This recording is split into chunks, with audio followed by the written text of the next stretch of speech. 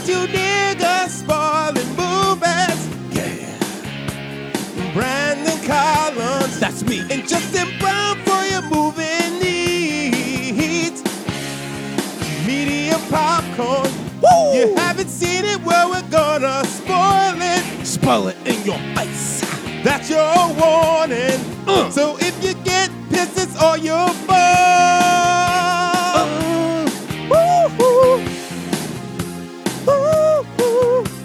What is up, Little Biscuits and Sun-Dried Tomatoes? It's your boy, Eddie Collins, and I'm here with a very, very special guest and also going to soon be joined by my co-host.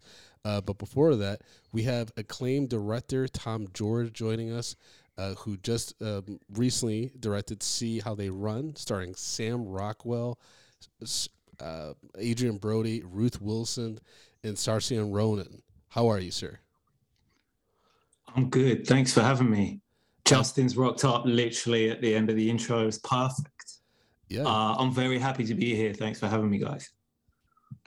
Absolutely. We're excited to have you, man. And how are things over in London right now? Things are good. It's the afternoon, so I appreciate you guys coming on a little earlier than might be your usual slot. So that's no, it's good. Like I've been working in on sort of development and writing the last few months since that movie came out, and that's been a lovely like sort of break after working on that film for a couple of years. Yeah, so no, all good, and just like pleased to be here with you guys, and knowing in my mind that this will be coming off the back of the most like iconic theme song in podcasting. That's exciting. You know? We appreciate that, Tom.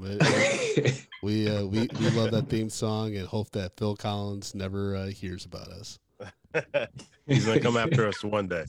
He will. Once we finally hit it, that's when Phil Collins is gonna come and call in for some royalties. But until then, Tom, I gotta ask. I mean, what was it like directing a stacked cast like this for See How They Run? I mean, you got Oscar nominees, you got 2 Oscar winners in this cast. I mean, and this is your feature debut, correct? So, what was that? Yeah, that's like? right. Yeah, it was crazy. I mean, to be honest, I had to like try not to think about it like most of the time, you know, because if you thought about it too much, you'd just be sort of paralyzing. I'd gone from like making basically a show with my friends that was on the BBC over here that started out as like a kind of tiny thing that even the BBC didn't really know was getting made, and then kind of grew into like something of a kind of cult hit here, to then, yeah, as you say, making this film with this amazing cast, you know, Saoirse and Sam at the heart of it, and then yeah, Adrian Brody, David Oyelowo, Ruth Wilson, people just kept saying yes when we asked them to do it. So it was a really, I think it's like probably not a usual like casting process, but yeah, really like once we had Saoirse come on board and then Sam quite soon afterwards, suddenly that kind of like I think changed the feel of the film, and also it was really useful not just from them being you know such big stars and such brilliant actors. Obviously, people are excited about that, yep. But also this was like a film that was kind of hard to necessarily get the tone on the page when you first read it, basically. And once those guys were on board, it kind of unlocked it, I think, for other people reading the script. They're like, okay, I can imagine Sam doing this or Saoirse doing this. And I think that just like really helped get across what it was we were trying to do, which is like, for those who haven't seen the movie, it's like a murder mystery in the kind of classic sense, but it's also a film that's like about murder mysteries at the same time. So it's playing with the tropes and the genre. And there's probably a version of the film like that I could see when I first read it, where everything kind of was turned up to like 11. And frankly, that was a film I didn't want to see. And so once you had Saoirse and Sam on board, it kind of gave you a clue, okay, what they're talking about is like rooting it in like, although it's this heightened world, the performances are going to be sort of nuanced and rooted and detailed. And so that was kind of a key part to kind of making sense of it, I think, for people. Yeah.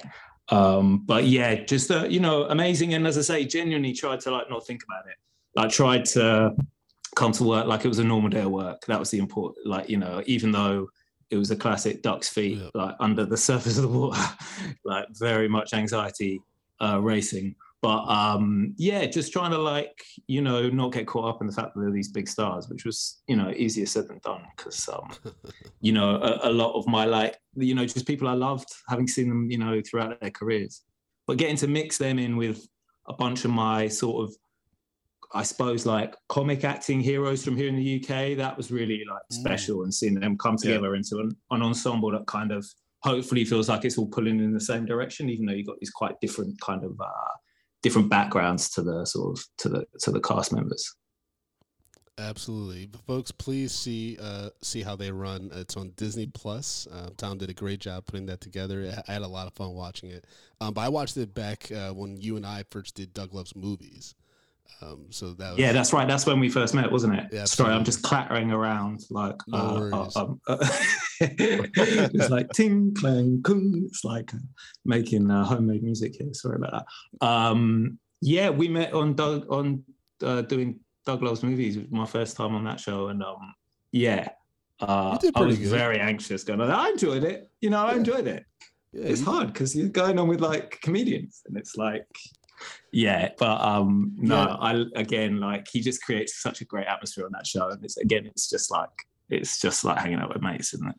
Absolutely, but I think you joined during like the middle of like my winning streak on that show, and so it was kind of like Doug was like, "Oh, you're going against Brandon, you're gonna probably lose," and then I think you did lose, and you were very like, but you were very humble about it. You're like, "Oh well, it's gonna happen." Yeah, that's the way you got to be. If you're gonna lose, you got to be humble about it. I don't know if he likes an arrogant loser. See, we all love Michael Jordan though. That's the guy you never want to even say anything to because he's going to come after you for losing. Yeah, Mike is so bitter. They made a documentary about him, but he was airing his grievances. And he still somehow won. He still came out on top. Yep. But you know who didn't come out on top was Brendan Fry, the star of Brick. He got tangled into some stuff and got taken down a peg or two, even though he did solve the crime and the mystery. It's a segue. It's a good segue, Brandon. That's what I do. Yeah, I say insane things on the show, but I'm good with segues.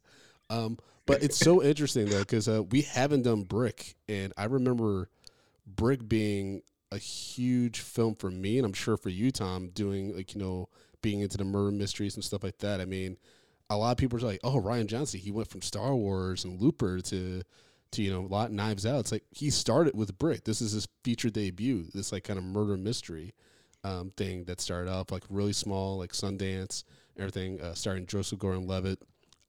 So, Tom, why did you pick Brick, and what does this movie mean to you? Well, I loved this movie when it first came out. But I realized I had probably watched it in 10 or 15 years. Like, it would be that long. And I suppose it came out at a time when I was just starting to think of like filmmaking as something that I might be able to do. Like, I didn't go to film school or any of that, but and I was, I suppose, a little bit younger than Ryan, so I was more in the sort of YouTube sort of world where I was first starting out. But it was coming out at that time where I don't know, I suppose I was really interested in films that were done on what seemed like a kind of micro budget, right? First features done in a way that, and this falls into that category. And I suppose other films were like Pi by Darren Aronofsky, Following by Christopher Nolan, like films like from what have gone on to be these like, incredible filmmakers. And like so often their first features were done on a kind of micro sort of shoestring budget. And, above all, it's like a great story. It's really like good storytelling, super economic, Brick is. But also I love the swing it's taken with tone. It's this is a real risk. Like, I think this film, the whole idea behind this film is kind of like, it could easily be a car crash, I think. And so it has to be like handled just right and make sure that everyone's like pulling in the same direction, that everyone gets what they're trying to do. And I think particularly for a first feature, that's really, really bold. And also I love like looking back at this as Ryan's first feature, you can still see so many of the things that will like become kind of intrinsic to his style. I think like, you got the like smart, intricate plotting, the kind of economy to the shooting style, like the visual style of it is economic, but always like pulls you in. It's kind of like it's smartly done. There's always something to like engage you in the visual style. And above all, a kind of love of language. Like I think he like loves words and like the musicality and rhythms of like dialogue. And I think you kind of see that throughout all his projects. So it was interesting like to go back to it and see that all of that is in Brick for sure. Definitely. I mean, it had a budget of, based on UVS research, $450,000. It ended up grossing $3.9 million. I did see this when it first came out in theaters because I was in college in New York, and I was by the Angelica, which is on Houston Street, and that's where all the independent small films would be released. And Justin's kind of smirking because, Tom, I have to. Okay, so I got to tell you something. I love this movie so much, and I was so influenced by the idea of high schoolers talking like this that in college I had a screenwriting class, and I wrote like my own parody of this film that I called it Shuffle, and it was like with even younger kids. I think they were 10 years old, Justin? Mm-hmm. They were 10 years old. It was about this kid trying to find out what his ex-girlfriend did to his iPod Shuffle. And it is one of the most problematic, insane short film scripts. And Tom, it's horrible. It's horrible. It's not terrible. It can't be terrible. I was just no, it's not terrible. It's horrible. I mean, it's unhinged for sure. It's definitely. So I was heavily influenced by this at one point in my life, and like you said, Tom, you take some big swings with this Toad, and I did, and they were all misses. They were all misses. So it's funny because when we were watching this film, all I could see was Shuffle all the way through. Now, I did not know that this is the film that influenced Shuffle, but as I was watching it, I was just like, oh my God, this is like watching Shuffle. And now I understand why. And now I know why I was just like, why does this have Brandon written all over it? So like, I feel like I now have to watch this without the Brandon lens on it because you should have told me that. So then so it's not being corroded by you. I want to hear, and I'm sure that your audience want to hear more about Shuffle. Before we get on to Brit, like, can you just like kick us off with the synopsis? Like, what were we talking about? That's the thing. We recorded the live read. It's available on the paywall on patreon.com/Medium Popcorn, folks. It's a twisty turn. It's a twisty road. With this young kid just trying to figure out what happened to his iPod Shuffle, as well as his ex-girlfriend and people getting poked in the booty weird stuff like it's an interrogation tactic. It's I was 20. I listened to a lot of Cameron the Diplomats. It was and Lil Wayne. It was a weird script.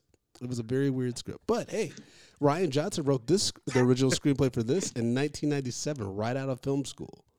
Okay, it took him years to get the funding for the project. So you gotta believe. That's what I'm trying to say. Baby steps, huh? That's what you're saying. Baby steps. Because what did it take? I was a sophomore. No, I was a junior in college, and so that would be like 2007-ish, and it's 2023. I was an official writer for Universal until the writer's strike. So I've come a long way, guys. That's all. Yeah. But, I feel like we're just gonna bypass all of that. No, Brandon, you have come a long way. You definitely have, because Tom, one of these days, you'll have to be subjected to Shuffle, and you'll understand what the rest of us were dealing with when we did that live reading, because it was a time, to say the least. The worst decision I made, Tom, besides writing Shuffle, especially like not even like giving it a once over, I hadn't read it since college. So like I'm like watching it, I'm reading it with fresh eyes with the comedians I booked, and these are my comedy friends, and so they're immediately like, oh no. They're like, Brandon, what did you get us into? I'm like, hey, I'm paying you guys, but yes, this is insane. We're like, not enough. No, not enough. We're literally like, you're reading and then you're seeing what's coming up and you're just like, wait, what? Wait, I have to say that? Yeah, definitely like reading ahead, trying to see what's coming down the track, like laying the track as you go. Yeah, I can't wait to get into that. Oh, geez. Yeah, it's interesting to say the least. But I also feel like this film was like a part of like a time frame where it was like, high schoolers and they were speaking, and like acting like full on adults and like beyond their years. So like this was a thing at that time. I don't know, like me, it always kind of bothered me when with these kinds of films, because I'm just like, no high school actually talks like that. But even so, like for this one, is like you have high school drug dealers. Yep. Which I've known some drug dealers in my day in high school, and no one acted like this. No one walked around in a cape looking like Count Dracula with the cane. Like that was so crazy. Well, he had the the leg. He had the little. No, I know. I get that. And that's why he has a cane. But why doesn't is he explain wearing the a cape? Yeah, I hear what you're saying. Because he's the like, pen. are you doing magic? When's the magic show starting? What I would say is I think that I totally agree with you, Justin. Like that is a thing, particularly like American high school movies, and they're often like in that period. It's clearly like 29-year-olds playing the teenagers, and they're all speaking in a sort of like adults.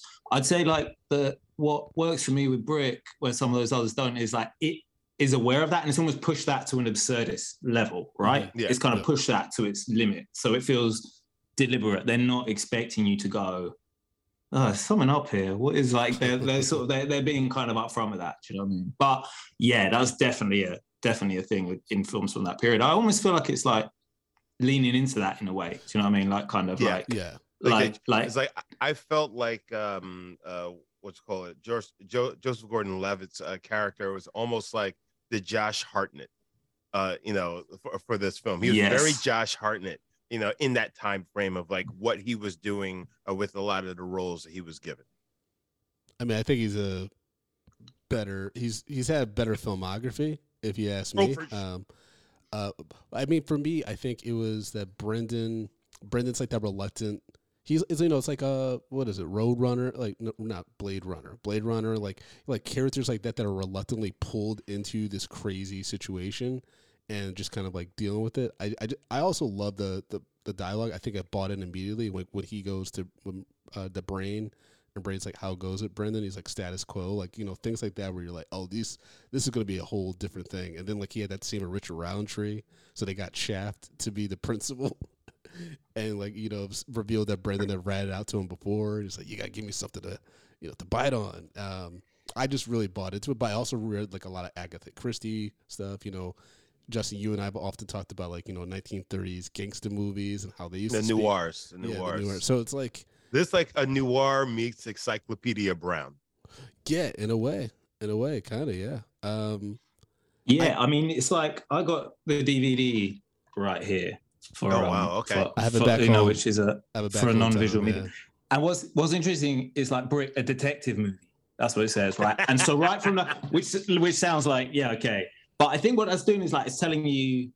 It's working within a specific genre, right? And that becomes apparent from the get-go. And you either get on board with that, like Brandon, or you do not get on board with that, like Justin. And that's fine. Films don't have to be for everyone. But yeah, it's like definitely playing into, I think like Rian Johnson said, that he started kind of with the Coens and that led him to like detective fiction of the kind of 30s and 40s, like Hammett, and Raymond Chandler, and I think the film for me, like visually and just stylistically, that I was really reminded of watching it again and I think is clearly a big influence is Chinatown. Like that seems to be the film that it's kind of like take Chinatown and apply it to American high school, right? So you get this detective movie, but in the context of an American high school. And then the question is, how do you handle that? Because there's a spoof version of that, right? Isn't there? There's an out-and-out comic version of that, which in a way is less risky because I think it's such a familiar genre, like the murder mystery is. It's a familiar genre. It's open to like to playing with it and to playing with people's expectations and to finding comedy in the sort of tropes of that genre. But what they do here is they play it completely straight. You know, Yes. they never wink at you. And although there is funny stuff in it, and you've touched on some of it already, Brandon, we should definitely talk about that. It never feels like it breaks that world. It feels like the kind of tone and humor that you get in this kind of detective fiction as well, right? It's like fast quipping stuff with the police chief or whatever that might be. It's like it really, like, you know, sticks to that tone. It plays it completely straight, and I kind of think that's why it's like bold to do that. I think the only, like, yeah, and I completely agree with you, Tom. I think the only issue personally I had were that some of the performances either didn't quite fit with exactly. It felt like sometimes there was characters that were in different movies, right? Like I think about Brian White as Brad Bramson, like the jock that like is involved in this like drug game, and like he's just so over the top and like screwed about the coach won't put me in, which actually reminded me a lot of Napoleon Dynamite and how the uncle kept saying like we would have won state if the coach had just put me in. And then the guy that played Tug, Noah Fless, he was. It was a bit rough. It was a bit, because I know he's supposed to be an enforcer, but like just his physicality and it just felt like, you know, it's something where it's tough, because as a director, I imagine you would be like, hey, like let's try to make this a little bit more natural, like because it seems like you're forcing being a tough guy versus just being the tough guy. And that's interesting. Yeah, I totally agree with that, Brandon. Like I and having heard like Rian Johnson and Joseph Gordon-Levitt talk a little bit about it. Like I think they initially wanted to come at it like with an idea of total naturalism, that it all be played like really naturally, and then they realized the way the language itself needed to be drilled in a certain way, right? It had to be like performed. The rhythms of it were important. It had to be performed like really at pace, and in a way that kind of style of film is like really kind of really drilled, like in a dialogue sense. You know, everyone's coming back at each other quickly. And what's interesting is, you know, then you're trying to do a thing where it's like kind of stylized naturalism, right? On the one hand, I think you've got, you know, a performance style, like I say, where the script dictates that you do it in a not very natural way, but then you're looking for the actors to still bring a sort of naturalism to that performance, even within that framework. And Joseph Gordon-Levitt, Levitt rather, does that. And he pulls that off because he does enough to like work within what the genre requires, but you always also feel like it's a contemporary performance underneath it. Do you know what I mean? It's like there's detail to it. You believe he's going through stuff. And I think that's a really tricky thing for like young and quite inexperienced actors in particular to get right. I would agree that like, you know, that some people get it more right than others, for sure. It's interesting you say that, because Joseph Gordon-Levitt, he's a child actor, right? He's been acting since Angels in the Outfield and Third Rock from the Sun, so he had been out here working. I know Nora Zetter, who played the femme fatale, so to speak. She had been in a few like I think WB shows here and there. And of course, we got Richard Roundtree. Matt O'Leary, he looked somewhat familiar, but Lucas Haas, I remember he was like a big child actor, kind of took a break for a while, you know, being part of that. Megan Good. Yeah, Megan Good, that's right. Yes, you know, Justin and I are big fans. Even though my cousin Skeeter. She wasn't my cousin Skeeter. That's right. That's why do you keep bringing that show up? Like that was such a disturbing that show. Was great. That show was great. The kid walked around high school with a Muppet. That actually would have been kind of fun. But like again, going into the comedy realm, Tommy, you were talking about. But it would have been hilarious just to see one Muppet pop up, like a Muppet. You know, the Muppet. Actually, it would have been hilarious if it was like half like, you know, human people and the other half were Muppets that were all a part of this movie. That would have been insane.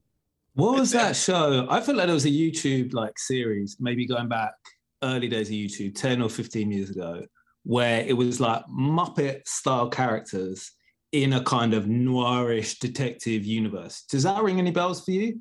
It was like, and I'm sure basically what I'm saying is, I think your dream can come true, Justin. I think it's already on YouTube.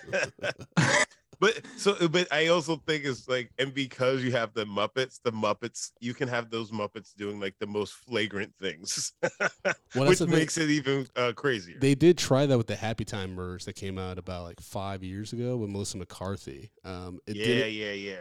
But it didn't quite work. Yeah. And I'm sure that was jumping off. I don't know whether it was the same people, but there was this much more like rough and ready, homemade lo-fi thing in exactly that same style. Yeah. of like a mix of like human detectives and Muppet detectives, grisly sort of murder cases, but it's Muppets. Like I suppose it's that Avenue Q thing taken to like detective fiction. It's kind of like a Who Framed Roger Rabbit kind of take on it, if you really think about it.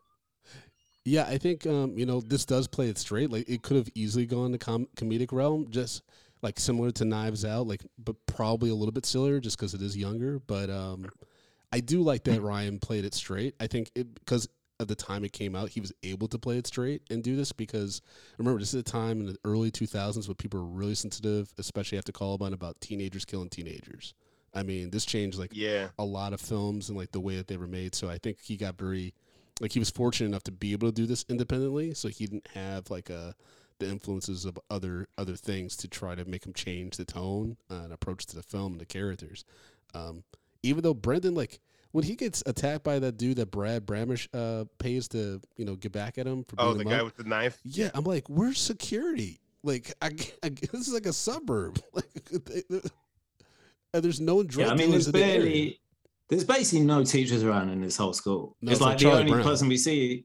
Yeah, we see like the vice principal, but it's like basically like the kids are running wild. It's like a feral playground. In this film, if you think about it, we've only saw 2 adults: Richard Roundtree and the mom who just keeps on pouring these kids milk. Yeah, yeah, the Pin's mom. Yeah. Was it milk or lemonade? I'm not. Well, he's mixing it up. There's times where they get served OJ, I think, and then there's. That's right. I seem to remember. I think Tug likes milk. Like she's serving Tug milk, maybe. Yeah. Oh yeah, and then what does the brain say is like Tug? That's like could be like milk and vodka, and I was just like, what has he been doing? Yeah, that sounds like the worst. That sounds like a white Russian, but okay. But then, like you have, at the end when you have everyone I think it was at Tug's place. No, I'm sorry, the Pin's place. Yep. And she's there, and she's pouring milk for these kids. I'm just like, wait, what is happening right now? At the end, there's another thing that I found funny, and I know it was just, it is what it is. But like when Brendan he goes when Tug when him and Tug have that conversation about like, hey, this is what I think is going on. The Pin is not being truthful with everything. The Tug has him off of his feet, choking him up against the wall. First of all, he's not strong enough to do that. I can tell that kid's not strong enough. But beyond that, and Brendan's talking to him as he's being choked in the air, and he doesn't have a foot on solid ground. And I'm just like, you can't choke. You can't talk right now. You're joking. You never had to How do are you that? having this conversation? You never had to do that, Justin, where someone lifts you up and you trying to plead for them to put you down? No, Brendan, because you can't talk under those situations. I could do it. I'm trying to get down. Like that full-on conversation. I don't think that he's actually that. I'm just like, that's not how it works. That's not how the human body works, my friend. I think given like Rian Johnson's influence of like the Coen brothers and stuff, that mother scene, Justin, you're talking about, I think that's probably paying homage to Goodfellas. You know how like Scorsese put his mom in it? And they just murdered Billy Batts, and she's like, "Y'all want some food?"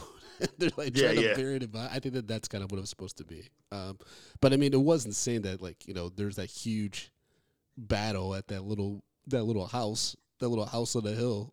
Like that's gonna. I also really get like David Lynch vibes from the Pin stuff, and it's partly like the design. Like he's in like the Pin cellar is this like minimalist kind of like wood paneled space with like table lamps or whatever. It's like obviously it's like deliberately not what you expect from either a high school student or a drug dealer, right? Yeah. And he rides around in a van, right? He rides around in a van, and in the back he gets driven around in a van, and inside the back of the van is a table lamp or a lampstand. Right? Yeah, like in the back. What's happening here? He's just transferable.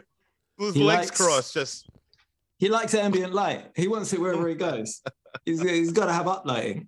I just need to know where that lamp is plugged in the van. That's what I. Oh, that's easy. There's always outlets and stuff like that. I imagine. Like big it's true though. Like this is 2005, my friend. This is pre-USB connectors. Yeah. Maybe he had a generator. I don't know, or it plugged it into the cigarette light.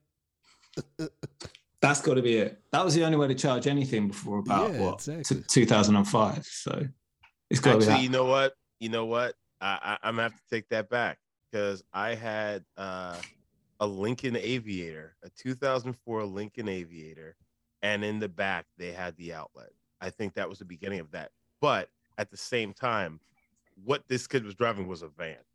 So this is, and it wasn't like it was like a work van. It wasn't like one of those. This is the biggest climb down. This is the biggest reversal I've ever seen. Like 30 seconds ago, you were like, this broke the film for me. There was no logic to the lack of outlets in the back. And you're like, actually, I had a car with an outlet in the back. So, yeah. but then again, this kid, they were riding in a work van. They were riding in like a plumber's van. So they would not have that. Well, to be fair, he was doing work. You know, that's how he picked up Brendan.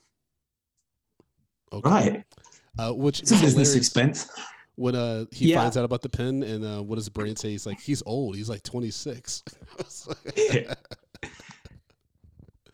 Yeah, there's definitely these moments where it like skirts close to the absurdity. Like it goes kind of full absurd, right? And I think the vice principal scene is like another one, right? There's a line where he says, Brandon says to him something like, no more of these informal chats. If you've got a discipline issue with me, write me up or suspend me and I'll see you at parent conference, right? And it's kind of all of that is what the PI would say to the police chief until it gets to the teacher conference bit. And like those moments where it like clearly tells you it's having fun with that, right? And that is a risk. And it's like, and I totally see that some of the audience, like that might be the point you lose them.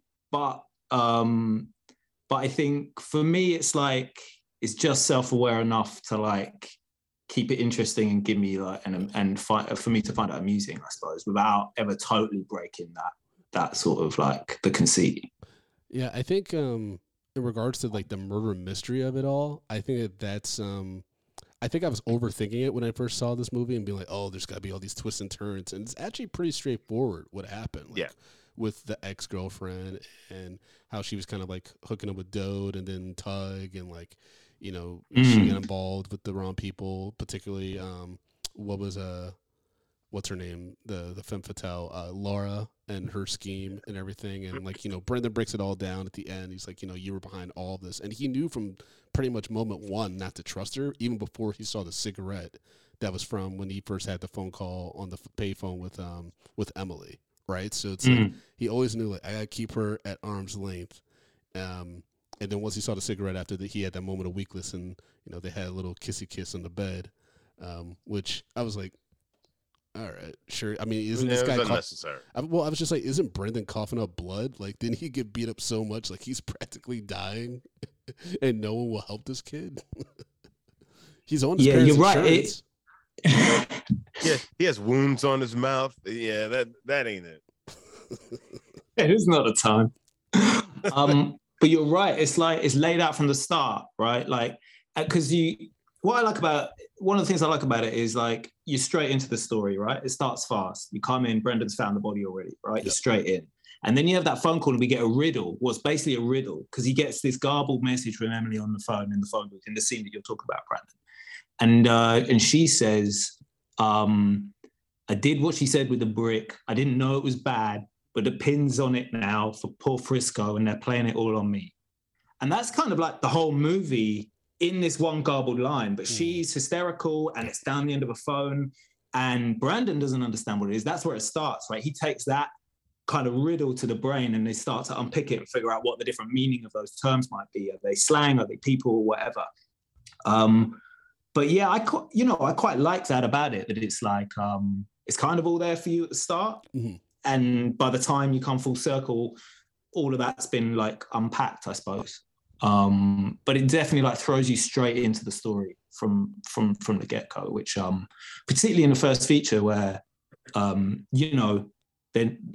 you can sometimes find that they're not necessarily the most like tightly honed sort of stories. Like you can tell that Rian Johnson's like just got great story instincts like from the top. It's like throw them in, chuck a riddle at them, and then let's go. And I enjoy that side of it for sure. You know, I think you you made a really good point about the way he kind of just went into it, because I feel like a lot of first time directors are a little too expositioning. They feel like they need to build this whole world and yada yada yada, and they spend too much time doing that. And then next thing you know, you have a 2-hour movie, which obviously is, and you're going to hit the cutting room floor, and that then it's going to be something completely different. But I think it was pretty good that they just they just immediately jumped right in. That actually definitely did help.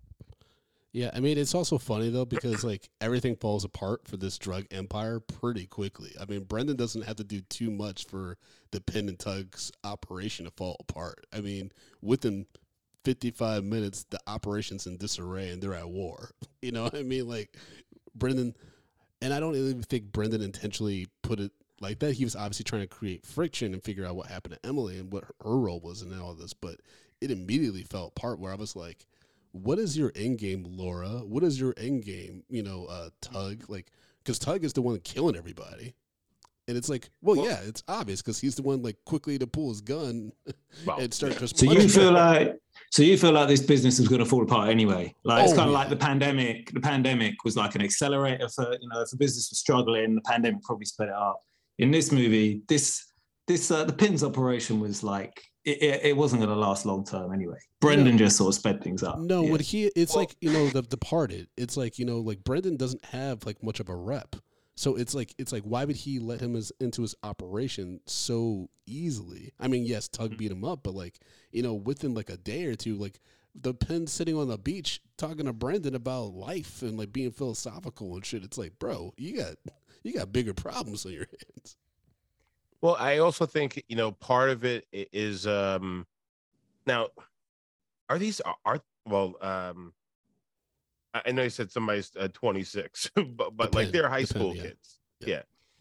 High school kids. And like, if you're looking at Tug, obviously Tug is, he's a little crazy. He's a little cray here. Oh, you think? Right.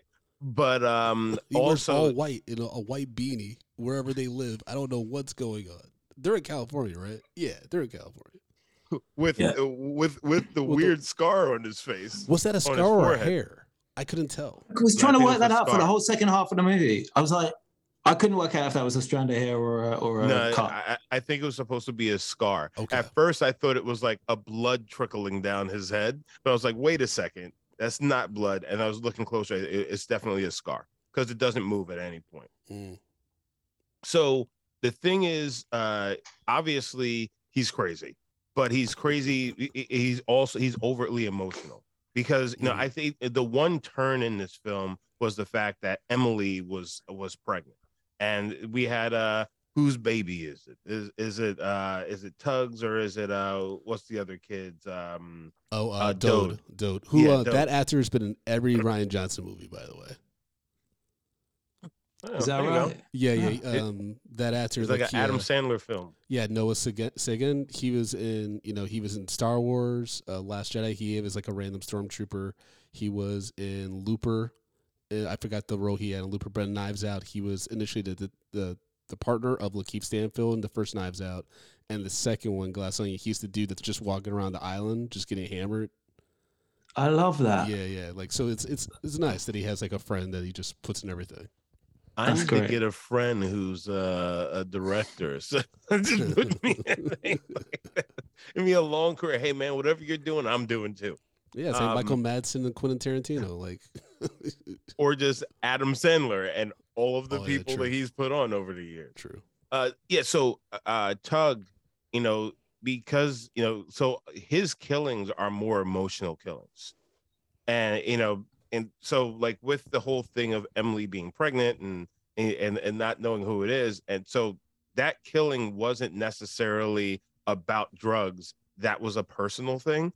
So and I think that was a good part because like people in this age range are typically very volatile. So now you're talking about something as serious as a child. No, for real. I mean, kids, high schoolers are a little bit more volatile. They, the emotions and things like that. They feel them a little harder.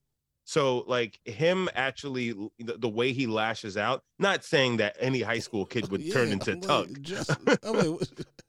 I'm not saying that high school kids would turn into Tug, but I think it's like, okay, so like he lost his shit and then he killed her. It's like, I could see, that's the kind of things I could see happening to also someone who's also dealing with the pressure of being an enforcer, for a drug kingpin who's also dressed like Count Dracula and lives at home with his mom. Yes. That's what I'm saying. This operation was being held up by straws. No, the movie's wild. The movie's wild. And also, you don't hold things up by straws. I don't know what saying I was trying to go with, but yeah, this. I get it though. It painted a picture. Yeah, I was weird picture, but I was thinking about Doe with the straw whistle.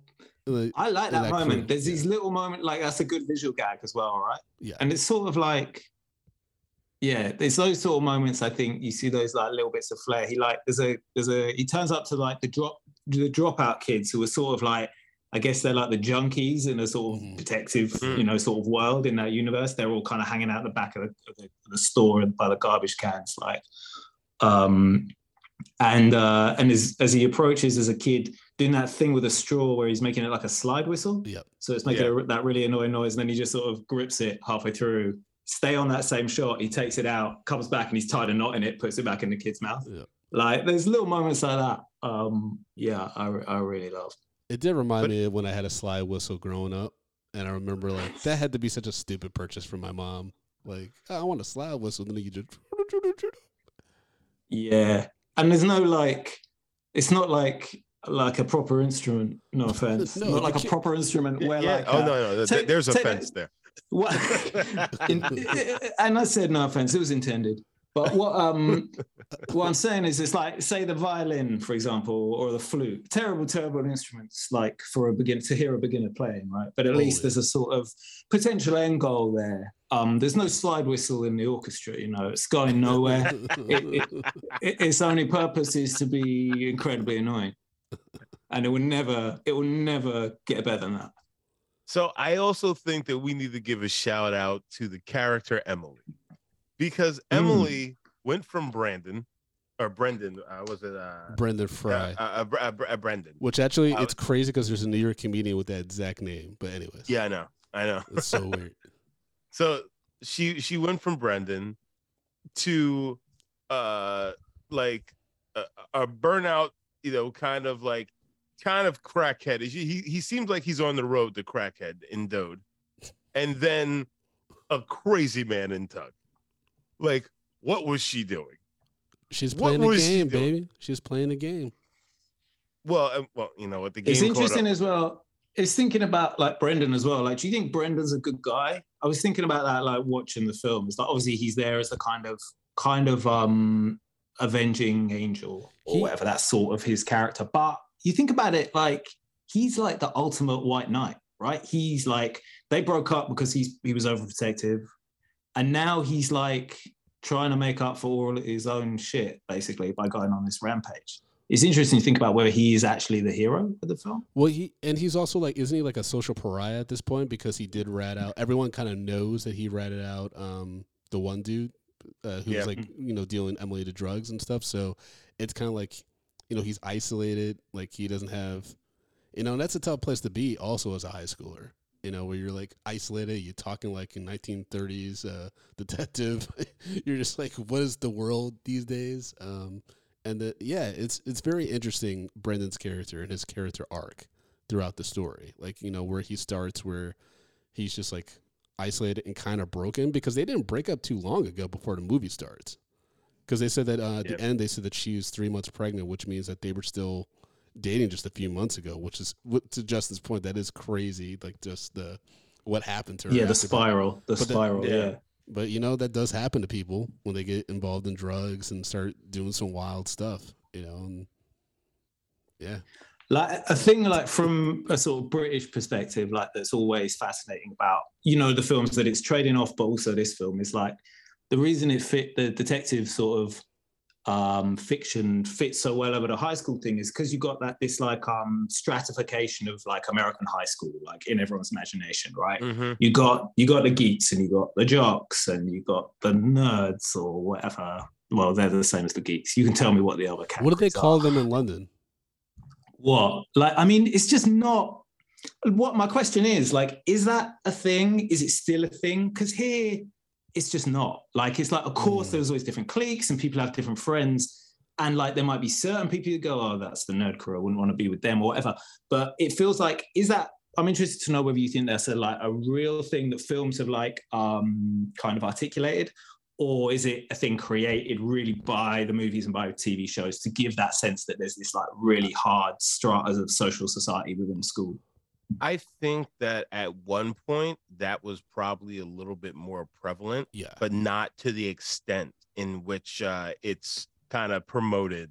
That it was like this, like, oh yeah, the geeks over here and the jocks over there. I think that there was a social class. There is a social class system in the high schools in America, which does exist or existed to some point.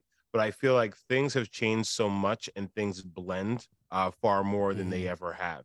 And, you know, partly it's the internet. I think it's just, you know, the other part is like people just, I think at some point realized that, you know, you can kind of cross with some of the, you know, the things that you like and things like that, because there are far more jocks that are into the nerdy stuff, you know, and what have you. So it's like, I think that it's changed, but I think that there was a point in the United States where that was far more prevalent. And I'd even go to say it's probably starting from like the 70s and 80s and started to phase out towards the early 2000s.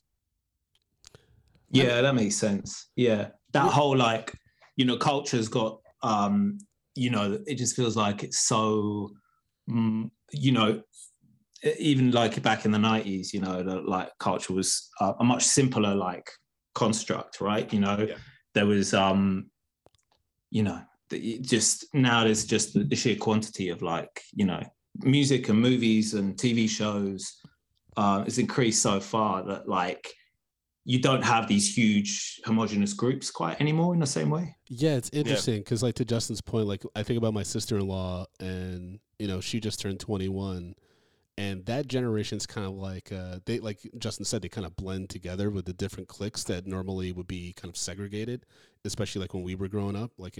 But I also think it depends on like where you're growing up and where like, what your environment. Because the suburbs, I would say, like when I was growing up, was very much like cliquey, like the different, you know, genres and subgroups, right? Whereas when I was teaching in like New York and New Jersey in those urban schools, there wasn't really cliques. It was like, you're cool or you're not. Like, that's it. Like, there's like, you know, everyone else is pocketing the bigger group, but the cool kids, like, those were all different walks of life. Like, there would be one kid that was like, really into like magic, and everyone was like, but that kid's mad smart, so that's why he was popular. And there's one kid that's like, you know, a great musician. Like, you know, everyone had their own talents as to what made them the cool kid at that school. Magic has never been cool, Brendan. You'd be surprised, man. This kid was killing it out in East Orange, New Jersey. I mean, he wasn't doing magic. It was the magic card. It was the card game.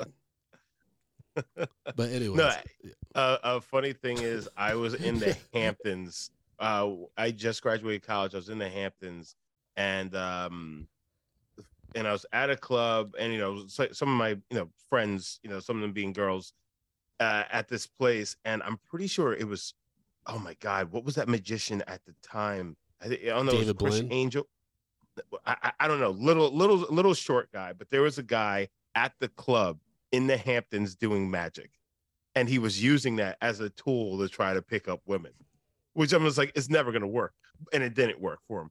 But like, I think it may have been Chris Angel. I think it may have been Chris Angel out there. But it was just very weird to see a guy literally, like, seriously in a club in a social setting doing magic, and he was doing great tricks. He's like doing really like high level stuff. I'm sitting there talking to him. I was like, oh, that's pretty cool, but, you know, it's kind of weird that you're doing magic right now, right here.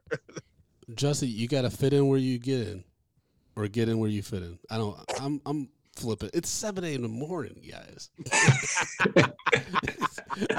I didn't expect to be doing riddles.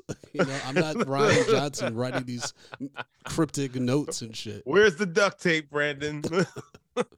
I mean, at the end, okay, so Laura called him a motherfucker. That's what she whispers to him, right? Before she leaves? Yeah. I mean, I've read that. I wouldn't say I got that just from watching it, but yeah, that feels, yeah. I mean, did you hear her say that? Or you? No, just I just heard her say mother, and then the rest was like, yeah. And then she walks away, and that's when he tells the brain, she called me a dirty word. And the brain says, okay, don't tell me if you don't want to. Yeah. He thinks he's lying to him, right? Yeah. And I have a scene in Shuffle that's like that. That's like my ending.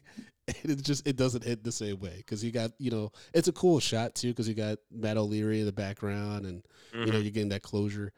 I did love that she had the last burn though. She's like, okay, so you set me up to go down for this. You got me. But did you know that Emily was 3 months pregnant, which means you know who the daddy is. Peace. Because she ain't going back to the locker. She getting out of Dodge. Oh, yeah. Yeah, she's jumping on the train. Going to New York City.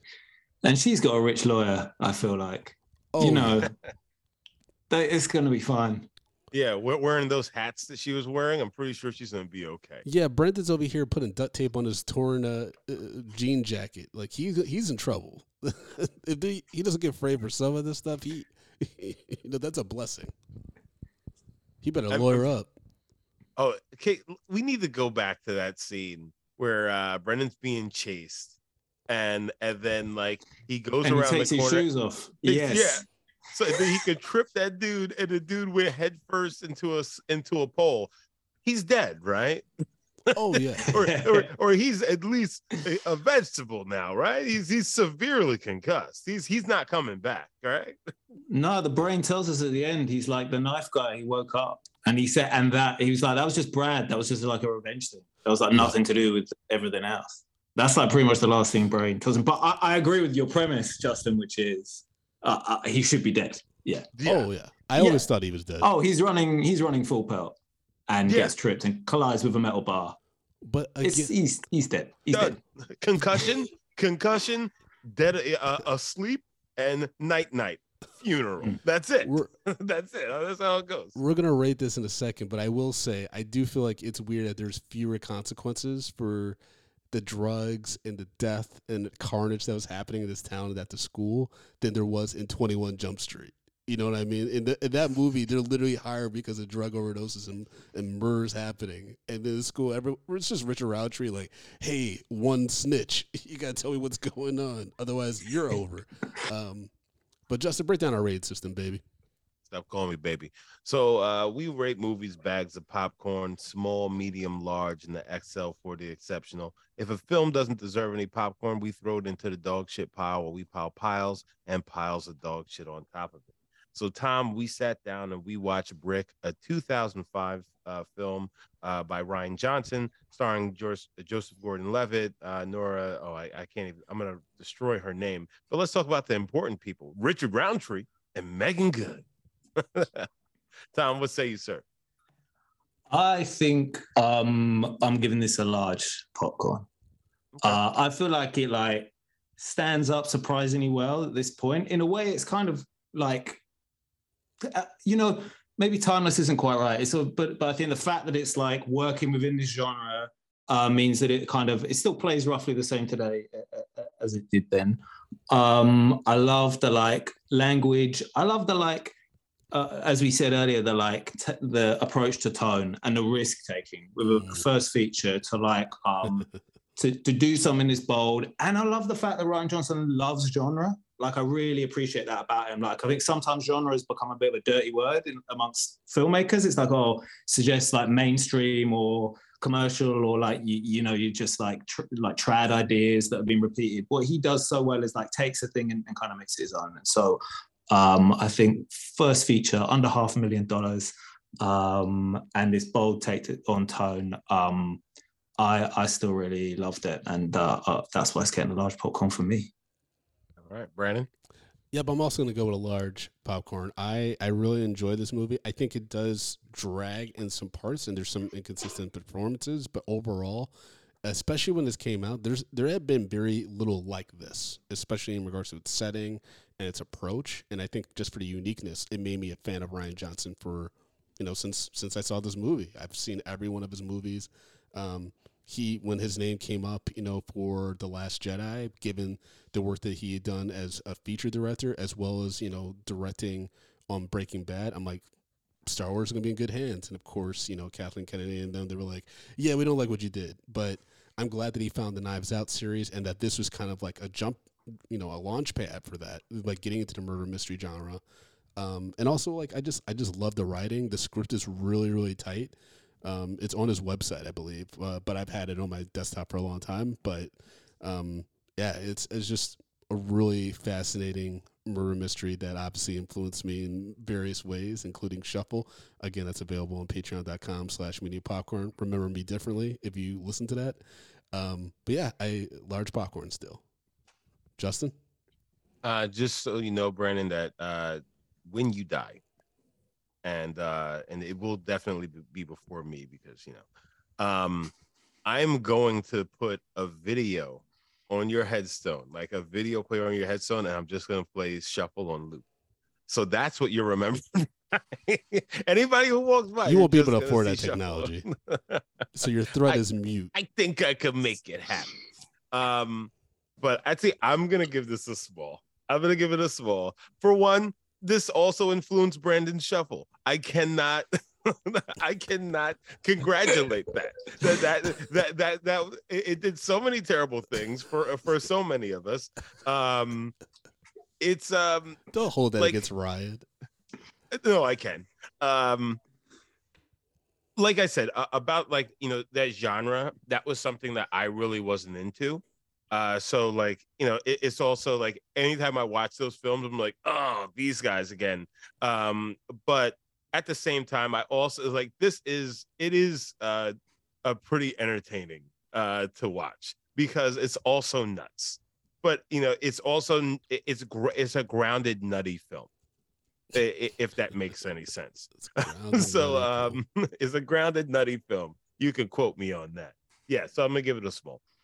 That's definitely going to be the quote on Rotten Tomatoes, Justin. Mm-hmm.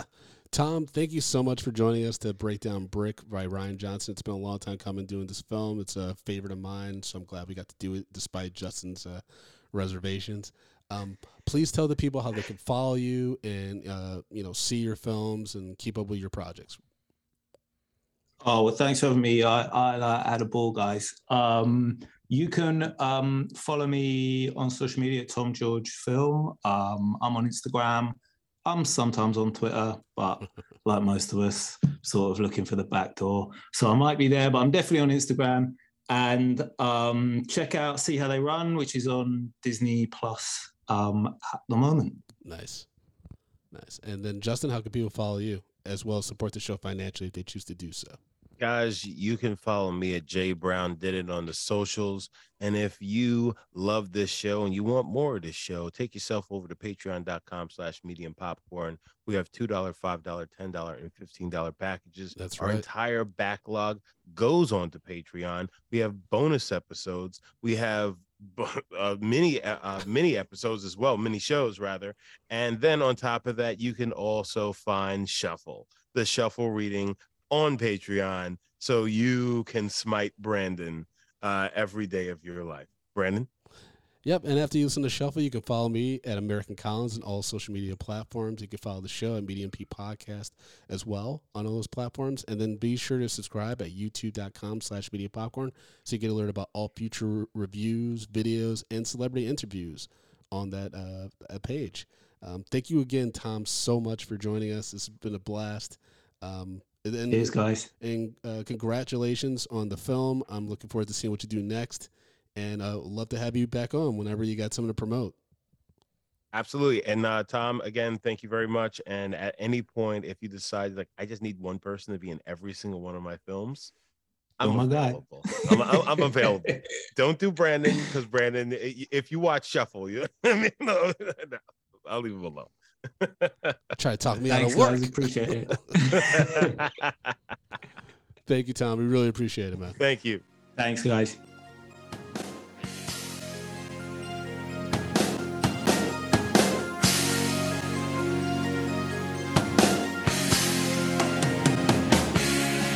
Medium popcorn. We are two niggas spoiling movies. Yeah. Brandon Collins, that's me. And Justin Brown for your movie needs. Medium popcorn. Woo! You haven't seen it, well, we're gonna spoil it. Spoil it in your face. That's your warning. So if you get pissed, it's all your fault.